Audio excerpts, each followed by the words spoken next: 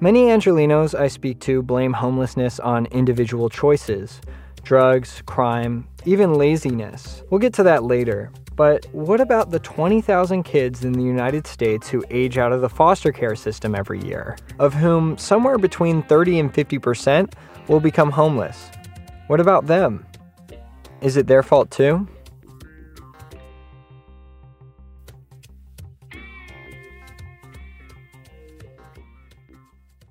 The day she turned 18, Andy was put on a path to homelessness. She was sent literally on a flight to Los Angeles, a one-way ticket from Arizona. I think it was like a Saturday. I think it was a Saturday. They flew me out at 5 in the morning to California. And they gave me a plastic bag and said, like, a big garbage bag. Here, there's your suitcase. So this was December. It was the middle of the first semester of her senior year. And up until this point, Andy was doing well. I was working. I was going to school. I was doing everything I was supposed to. I was making curfew, so there was not really a legitimate reason to, kick me out other than that I turned 18, so. What day did you turn 18? December 13th. So this was Andy's choice. Fly to LA to meet a distant relative or move into a homeless shelter in Phoenix. And even though I was 18, I wasn't financially, I wasn't emotionally or mentally prepared to be out in society. It's very traumatic that, people of a young age have to go through that because, it just was hard because I just was really, they're not obligated to take care of me anymore, so. And that relative in California, she'd actually never met before. Did you know your uncle? I actually didn't. I just got in contact with him 2 months before my birthday. And even then, it was kind of awkward because I've never met him before, and I didn't know who this person was, and it kind of felt weird if I called him uncle, and it just was a very awkward time. But and once Andy got there, things quickly went from awkward to bad. It just was a very toxic situation, which led me to be homeless and all of that. So, but I am from Arizona. Andy was homeless for a year, and she wasn't alone. Of all people experiencing homelessness in the United States, half have spent time in foster care. We'll get back to Andy later, but I wanted to touch on something first. I've heard anecdotes about out-of-staters showing up in LA, and I've met quite a few of them. But is this something bigger? Are agencies in other states, Arizona, Nevada, maybe Idaho, directing people here? Over the last couple years, the media has latched onto this narrative. Other states, particularly red states, are shipping people to California. After they found a Las Vegas psychiatric hospital had been discharging people to San Francisco, Mother Jones ran a story titled, "Dear Nevada, fuck you. Sincerely, San Francisco."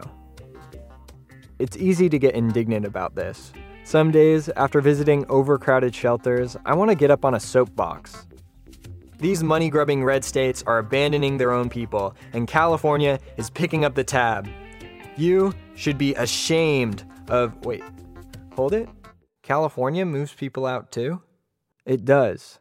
The Guardian's 2017 report, Bust Out, looked at San Francisco's bus program, Homeward Bound. Over the 12 years, San Francisco's program sent 10,570 people to other cities. These programs exist everywhere. Google busing and homeless, and hundreds of local disagreements will pop up. How are homeless people with long criminal records getting free bus tickets out of Nashville? Well, before too long, homeless people could be catching a flight out of Hawaii for free. Let's get the latest developments on this high-flying idea. Salinas Mayor Joe Gunter telling us it was a Monterey police officer who gave one-way bus tickets to 4 homeless men.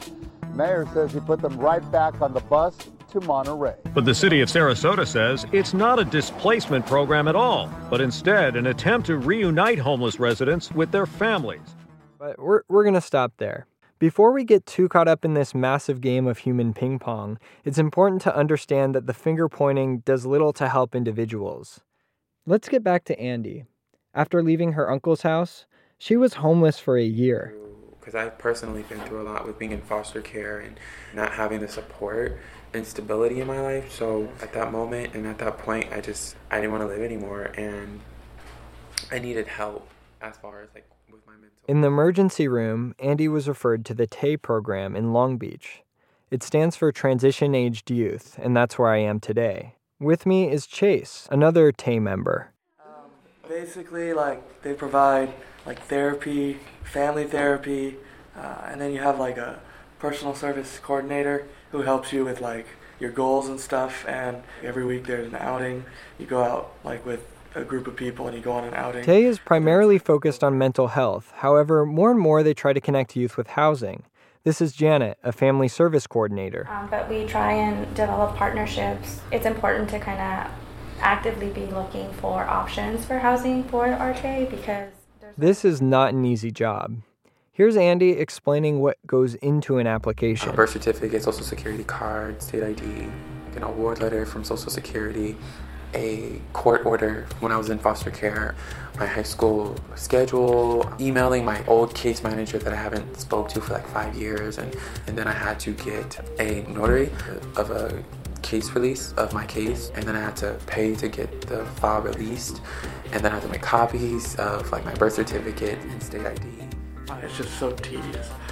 That's why I want to hire a lawyer to do all that for me. The process takes months or sometimes years.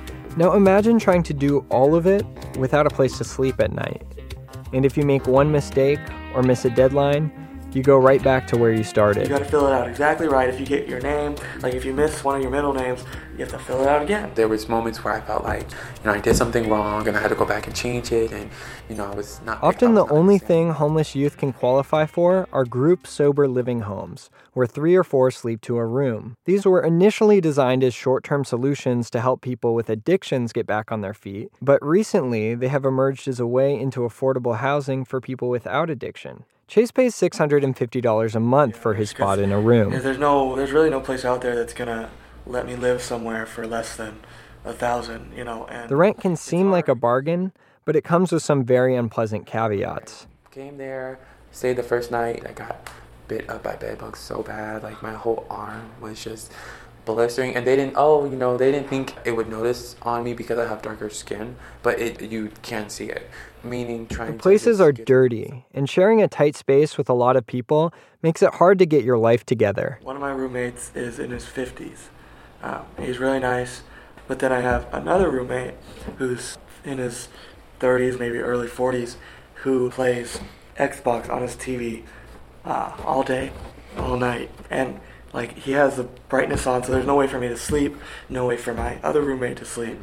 Just the fact that I had to coexist with 4 other people in a room was just not traumatic, but it was very discomforting because I was the youngest one there, and the whole environment was just very sad and depressing.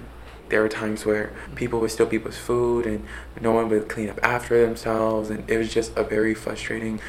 It's hard because I try my best having a disability to work and try to make a living, where other people, they sit on the couch all day when they could. Living with difficult roommates is tough, but just as much stress can come from the landlords or management. I had to do certain things that I just felt that was absurd. I'm not, I was actively doing something productive during my day, and just to come home and be we need a drug test or we need a urine analysis, and I'm just okay, and And the landlords are entitled to a search anytime they want, so they can go in your room, they can search. And I work as a chef, so I have kitchen knives, chef's knives. Well, they said, no, you can't have those in here. But I'm okay, if I can't have those, how am I supposed to work? How am I supposed to go to work without chef knives and then tell my boss that, because, you're my landlord and I live in sober living, I can't have chef knives. Both Andy and Chase are subject to a strict 10 p.m. curfew, and random room searches and drug tests can jeopardize their ability to work or go to school. While she was living in a sober living, Andy had to leave her classes early, or else the manager would literally lock her out and she would have to sleep on the street. If you're not on the property by no later than 10 o'clock, then you're kind of out there for the night, I guess. Did that ever happen to you? Yeah, it happened. It happened a lot of times where I was 5 minutes late and they would not let me in, and it's just I was very frustrated because. And some nights, Chase also has to choose between his future and a place to sleep. When I start working for Los Angeles Haunted Hayride, I'm not going to be able to come back before 10. I'll be done with work at 1 o'clock in the morning. I even told my landlord, look, I will sleep on the bench outside of the backyard. I have no problem with that. So I can sleep out there, I can have a tent and a sleeping bag. Pretty much I'll be on the street, you know. But I don't mind, because it's a job, I'm making money. I'm not going to listen to my landlord. I'm not going to listen to him say, oh, you got to be back by 10, curfew. You don't run my life. I run my life. And that's the problem. So with all these problems, why can't Chase just move somewhere else? Well, it comes down to money. Because his autism makes it hard to keep a job, Chase needs his $850 disability check to stay out of homelessness. This check barely covers his rent, so Chase works 2 jobs to pay for other expenses. But here's the catch. Social Security docks his check 50 cents for every dollar he earns. So after taxes, a $10 an hour salary diminishes to $3.50 an hour. I would have a lot more money if I was able to spend it from my job and still get Social Security. But I can't. And I can't not have Social Security, because if I don't have Social Security... There's actually someone from the government who audits Chase to make sure he doesn't try, say, spending $50 at Target before reporting his income. Yet, as I get to know Chase, I can see that more than money, he just wants freedom. He's 23. He wants to have fun every once in a while without peeing in a cup or blowing into a breathalyzer every single time he comes home. But I can't have fun. I can't do what I want to do. I can't go to a bar to do karaoke because I live in a sober living.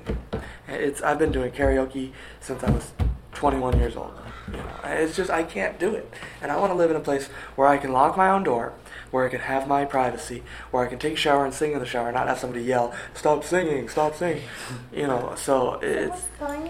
Yeah, I was in the shower, and I'm singing, having a good time, trying to, take a shower in peace and be happy, and some person comes up to the door, and he's like, hey, stop singing, we're watching TV out here.